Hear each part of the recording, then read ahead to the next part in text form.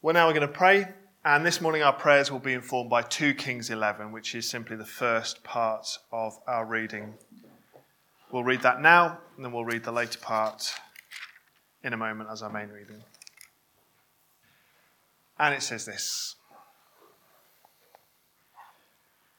Now when Athaliah, the mother of Ahaziah, saw that her son was dead, she arose and destroyed all the royal family. But Jehosheba, the daughter of King Joram, sister of Ahaziah, took Joash, the son of Ahaziah, and stole him away from among the king's sons, who were being put to death. And she put him and his nurse in a bedroom. Thus they hid him from Athaliah, so that he was not put to death. And he remained with her for 6 years, hidden in the house of the Lord, while Athaliah reigned over the land. But in the 7th year, Jehoiada sent and brought the captains of Cherethites and of the guards, and had them come to him in the house of the Lord. And he made a covenant with them, and put them under oath in the house of the Lord. And he showed them the king's son. And he commanded them, This is the thing that you shall do. 1/3 of you, those who come off duty on the Sabbath and guard the king's house. Another third, being at the gate Sur, and a third at the gate behind the guards, shall guard the palace. And the 2 divisions of you, which come on duty in force on the Sabbath, and guard the house of the Lord on behalf of the king, shall surround the king, each with his weapons in his hand, and whoever approaches the ranks is to be put to death. Be with the king when he goes out and when he comes in. The captains did according to all that Jehoiada the priest commanded, and they each brought his men who were to go off duty on the Sabbath, with those who were to come on duty on the Sabbath, and came to Jehoiada the priest.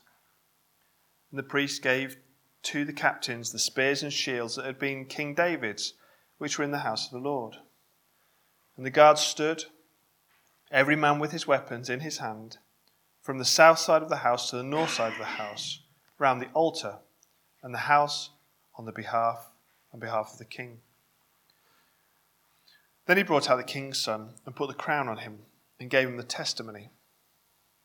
And they proclaimed him king, and anointed him, and they clapped their hands, and said, Long live the king. When Athaliah heard the noise of the guard and of the people, she went into the house of the Lord to the people. And when she looked, there was the king standing by the pillar according to the custom, and the captains and the trumpeters beside the king, and all the people of the land rejoicing and blowing trumpets. And Athaliah tore her clothes and cried, Treason, treason. Then Jehoiada the priest commanded the captains who were set over the army, Bring her out between the ranks, and put to death with the sword anyone who follows her. For the priest said, Let her not be put to death in the house of the Lord. So they laid hands on her, and she went through the horse's entrance to the king's house, and there she was put to death. And Jehoiada made a covenant between the Lord and the king and people. They should be the Lord's people, and also between the king and the people. Then all the people of the land went to the house of Baal and tore it down. His altars and his images they broke in pieces.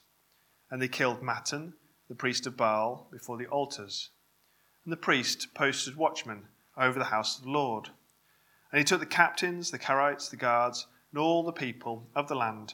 And they brought the king down from the house of the Lord, marching through the gate of the guards to the king's house. And he took his seat on the throne of the kings.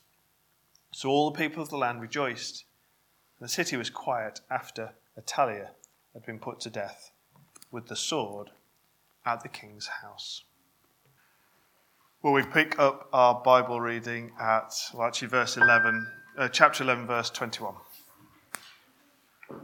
Joash was 7 years old when he began to reign. In the 7th year of Jehu, Joash began to reign, and he reigned for 40 years in Jerusalem. His mother's name was Zibiah of Beersheba. And Joash did what was right in the eyes of the Lord all his days, because Jehoiada the priest instructed him. Nevertheless, the high places were not taken away. The people continued to sacrifice and make offerings on the high places. Joash said to the priests, all the money of the holy things that is brought into the house of the Lord, the money for which each man is assessed, the money from the assessments of persons, and the money that a man's heart prompts him to bring into the house of the Lord, let the priests take, each from his donor, and let them repair the house, wherever any need of repairs is discovered. But by the 23rd year of King Joash, the priests had made no repairs on the house. Therefore King Joash summoned Jehoiada the priest and the other priests and said to them, why are you not repairing the house? Now therefore, take no more money from your donors, but hand it over for the repair of the house. So the priests agreed that they should take no more money from the people, and that they should not repair the house. Then Jehoiada the priest took a chest and bored a hole in the lid of it, and set it beside the altar on the right side as one entered the house of the Lord.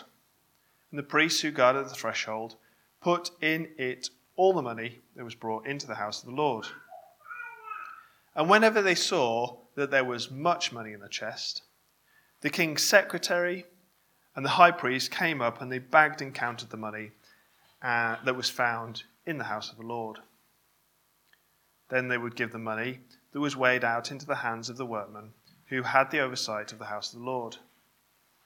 And they paid it out to the carpenters and the builders who worked on the house of the Lord, and to the masons and the stonecutters, as well as to buy timber and quarried stone for making repairs on the house of the Lord, and for any outlay for the repairs of the house.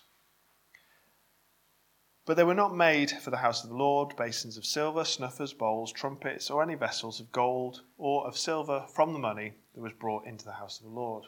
For that was given to the workmen who were repairing the house of the Lord with it. And they did not ask for an accounting from the men into whose hand they delivered the money to pay out to the workmen, for they dealt honestly. The money from the guilt offerings and the money from the sin offerings was not brought into the house of the Lord. It belonged to the priests.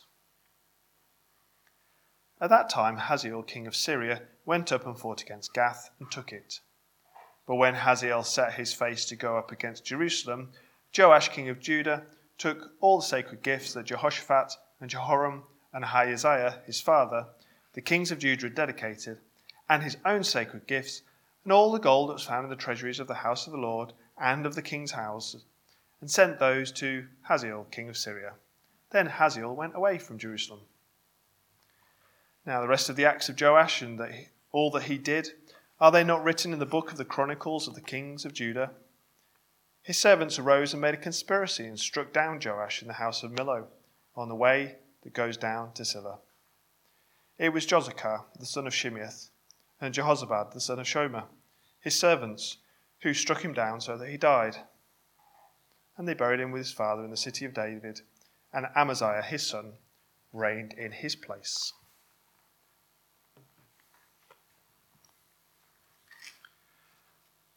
Well, in a minute, we're going to have a look at that passage. Before we do, there's a few things to mention. The first, you already know, there's going to be question time at the end. So obviously do think about what questions you might like to ask. The second, you know what's coming. It's the sermon outline, which you can use and abuse at your own will. And finally, let's ask God to help us. Let's pray.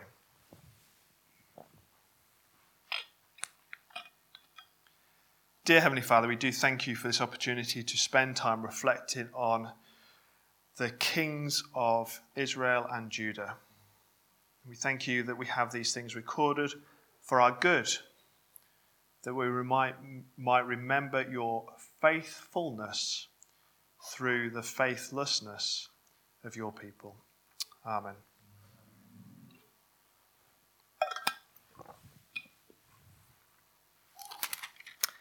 Now have a look back at 2 Kings, chapter 8, verse 25. 2 Kings, chapter 8, verse 25. It says this: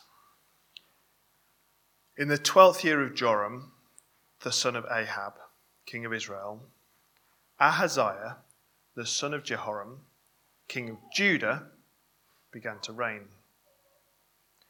Ahaziah was 22 years old when he began to reign, and he reigned for 1 year in Jerusalem. His mother's name was Athaliah. She was a granddaughter of Omri, king of Israel. He, referring back to Ahaziah, also walked in the way of the house of Ahab, and did what was evil in the sight of the Lord, as the house of Ahab had done. For he was son-in-law to the house of Ahab. So here is what we have here.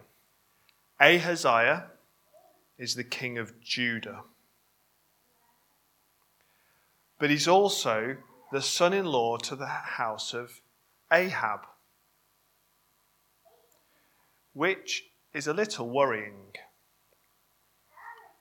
The king of Judah, who is the descendant of David, his mother Athaliah is granddaughter of Omri, king of Israel. And so the reason this is all worrying is because Ahab was a bad king. And Ahab's line is destined to be destroyed. In fact, by the time we get to 2 Kings 11, his line has been destroyed.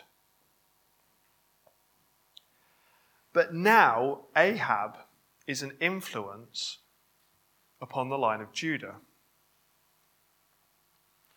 So much so that, as we read in 8 verse 27, Ahaziah also walked in the way of the house of Ahab, and did what was evil in the sight of the Lord, as the house of Ahab had done.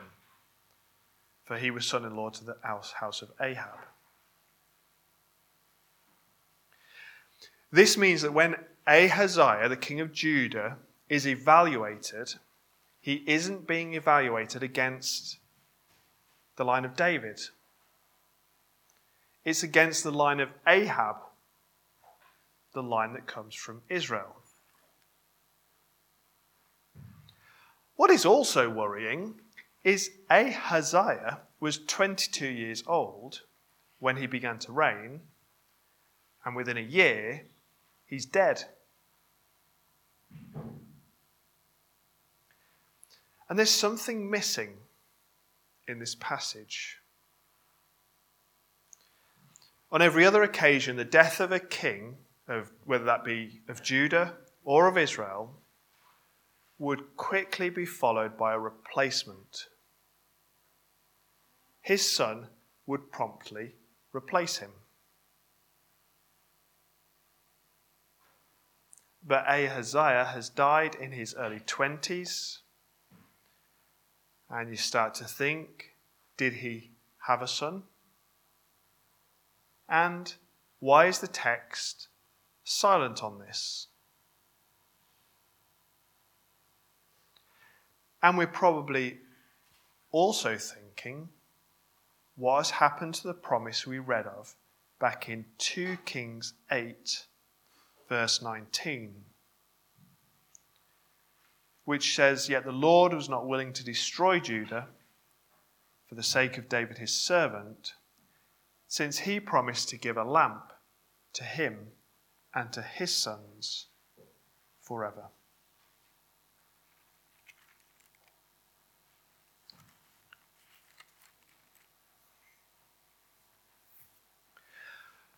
Well, we begin to get some clarification around this confusion when we come to 2 Kings 11. Ahaziah has been shot by Jehu. This is the one who has now become the king of Israel, having killed Joram.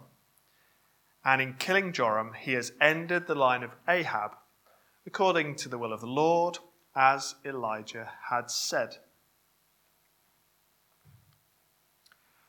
When Athaliah, who is Ahaziah's mother, discovers that he's dead, she kills all the royal family, including the king's sons. Why? Well, because she wants to become Queen of Judah. However, there is one exception. Jehoshaphat took Joash, who was a son of Ahaziah, and hid him for 6 years in the temple of the Lord. So the line of David has survived for now, saved by the action of Jehoshaphat, survived in a young child. And when the time came, Jehoiada, who was the priest, he made all the arrangements necessary for Joash to be made king. He was crowned, there were celebrations, and upon hearing the commotion, Athaliah came to hear what the noise was all about, and she was abruptly killed. The kingdom of Judah has been returned to the line of David. And with the return of Judah to the line of David, it appears to be a high point in a particularly low point of Judah's history. Or is it? 2 Kings 11 verse 17 records how a covenant was made between the Lord and the king and the people. Verse 18 records how the house of Baal was destroyed, as were the altars, and the priest of Baal was killed. After an initial shaky start, all seems to be going quite well.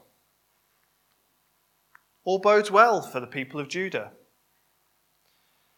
And this is confirmed by the start of 2 Kings 12.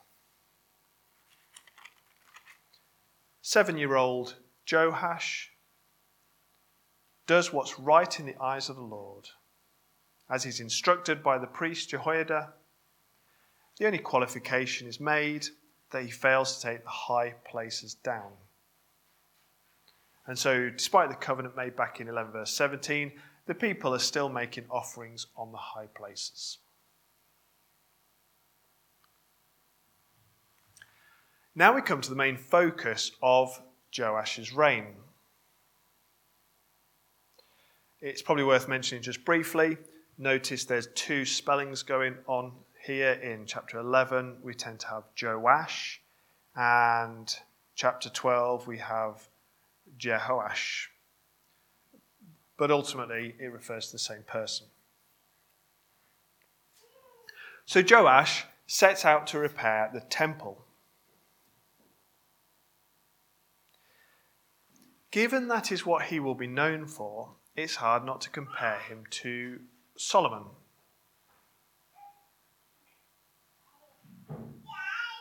Solomon was David's son, and it fell to him to build the temple.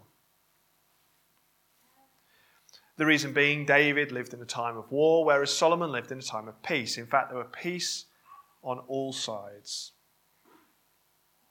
And this peace meant that it was an appropriateness to Solomon building the temple of the Lord.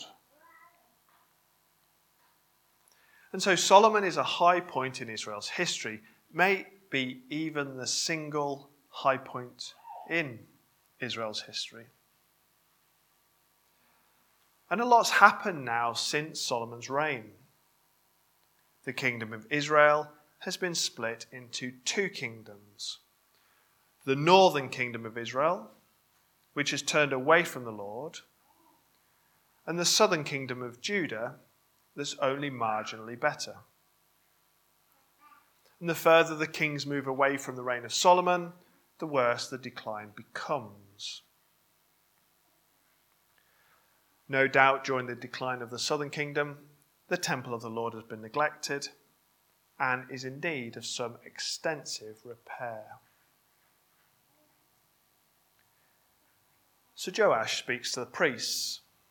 They're to raise the money to repair the house of the Lord, and then they're to use the money to repair the house of the Lord. 23 years pass, and still no repairs have been made. No comments made. But you can't help noticing the fact that 23 years is a long time. It's a long time to have passed before Joash either hears or notices that none of the repairs he has asked for have begun. We don't know what, but something's not quite right here. Solomon would have noticed if his temple had not been built, probably after a year, never mind a decade. 2 decades? Why hadn't Joash spotted it? Well, we're not told. Nevertheless, when he does, he speaks to the priests and he tells them they're not to take any more money. What they already have will be given to others so that they can repair the temple, and then work of repairing the temple will not be left to the priests. This system works much better to the extent that those who have supervised were so trustworthy, no accounting was made. And we assume the repairs happen.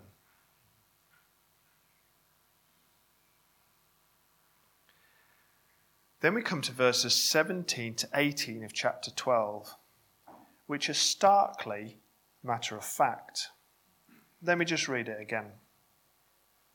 At that time, Hazael, king of Syria, went up and fought against Gath and took it. But when Hazael set his face to go up against Jerusalem, Joash, king of Judah, took all the sacred gifts that Jehoshaphat and Jehoram and Ahaziah, his fathers, the kings of Judah, had dedicated, and his own sacred gifts, and all the gold that was found in the treasures of the house of the Lord and of the king's house, and sent those to Hazael, king of Syria. Then Hazael went away from Jerusalem. Hazael, the king of Syria, is about to attack. Joash gives him all the sacred gifts from the temple, so he would leave them alone. And it worked. Hazael left him alone. Once again, there's no evaluation given by the narrator. There's no preferable approach suggested. There's no reference made back to David, who stood before Goliath with a sling as he called out, "The battle is the Lord's, and he will give you into our hand." Victory against Hazael isn't even attempted. The possibility isn't even allowed. Whatever needs to be done to placate Hazael is done at whatever expense. And once he's placated, the account moves on.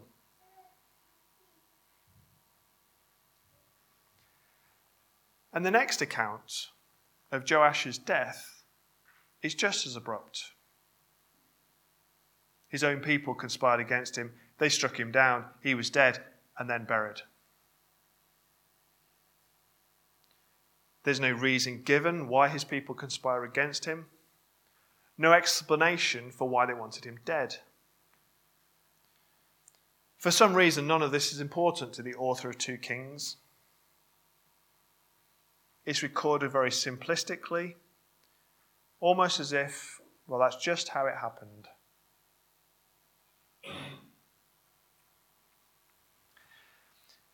Now, if you wanted to know the details of the account of Joash, if you wanted to know more about the priest who saved Joash and what happened to him and his family, if you wanted to know the reason why the people rise up against Joash, what Joash did to deserve such a response, you can find out the answer to all of this because it's all recorded in 2 Chronicles 22 to 24.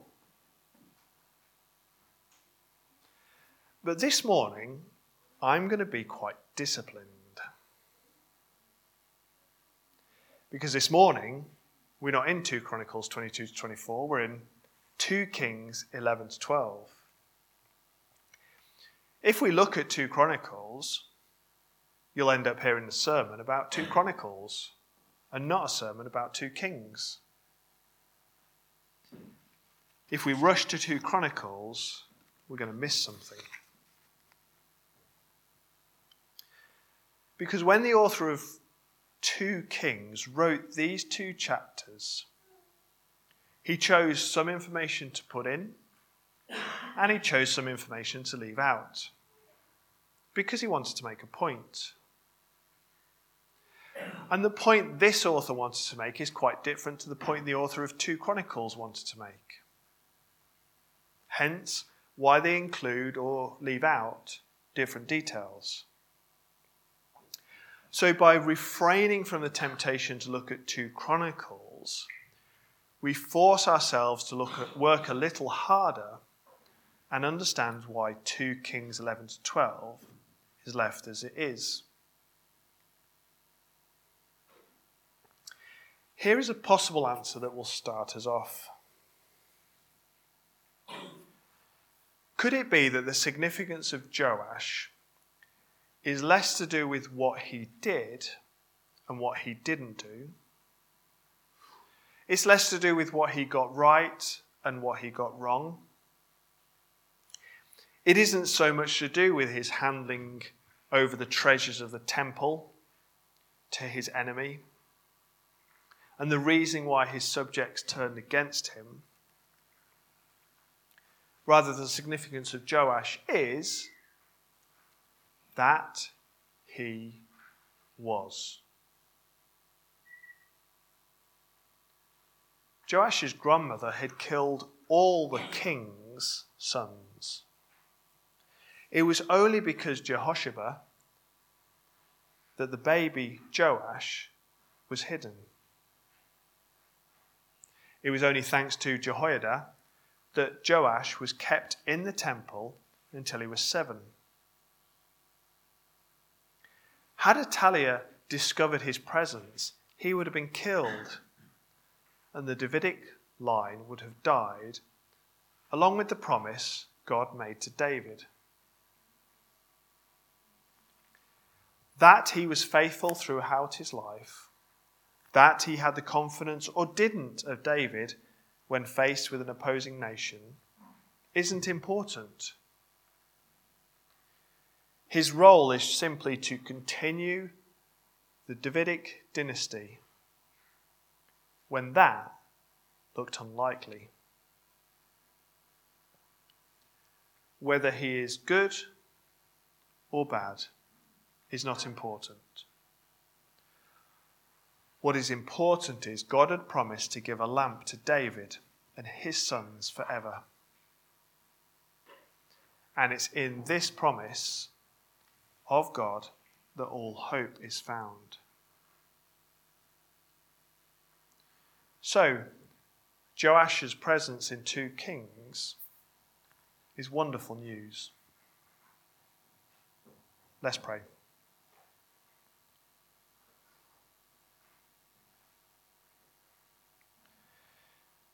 Dear Heavenly Father, we do thank you for the promises that you've made, and particularly this promise that you have made that you will keep a lamp for David and his sons forever.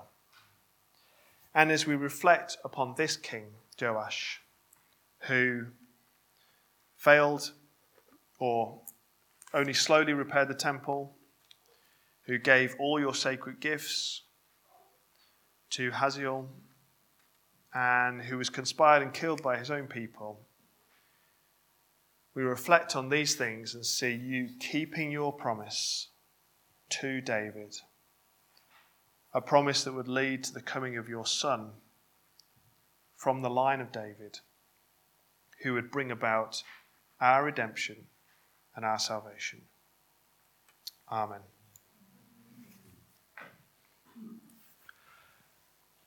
Any questions or comments?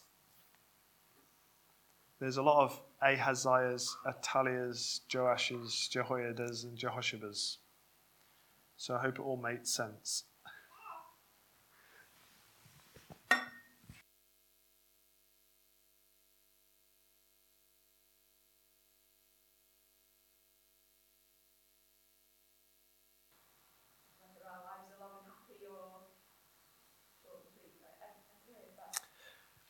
Yes, I mean, it is quite interesting confining ourselves to 2 Kings 11 to 12, because the commentators don't. So they kept rushing to 2 Chronicles 22 and 24. So they kept finding information. I was thinking, where are they getting this information from? I can't find it. If you do go to 2 Chronicles 22 to 24, what you find out is that he starts off good because of his instruction by Jehoiada. So basically Jehoiada's leading him in the good ways.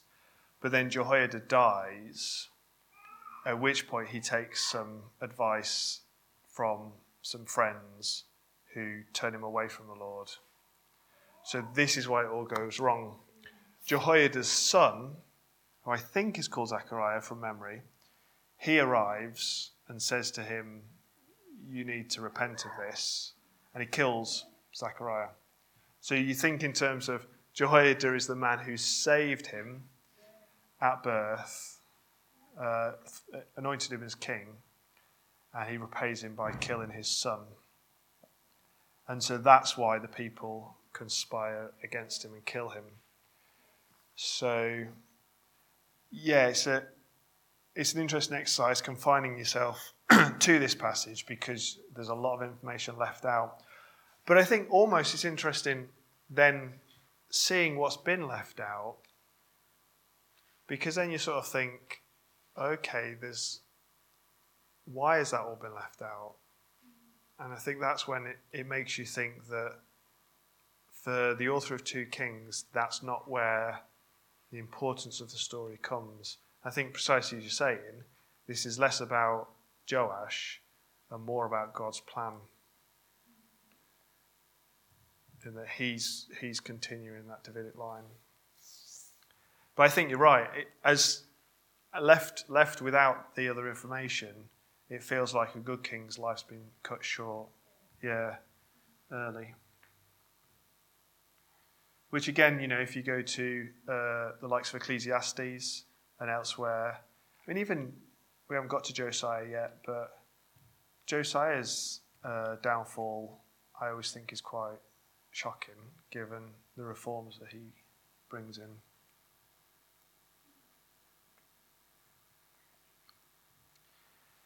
Any other questions or comments?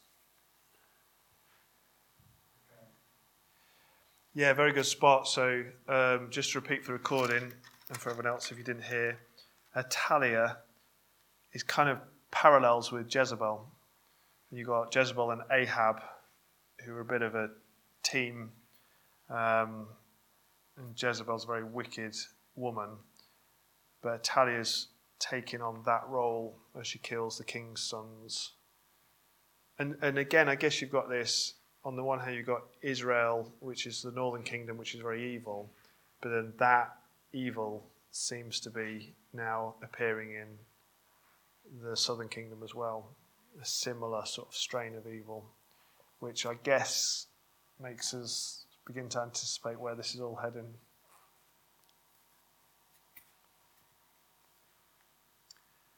Excellent. If there aren't any more questions, we can leave it there.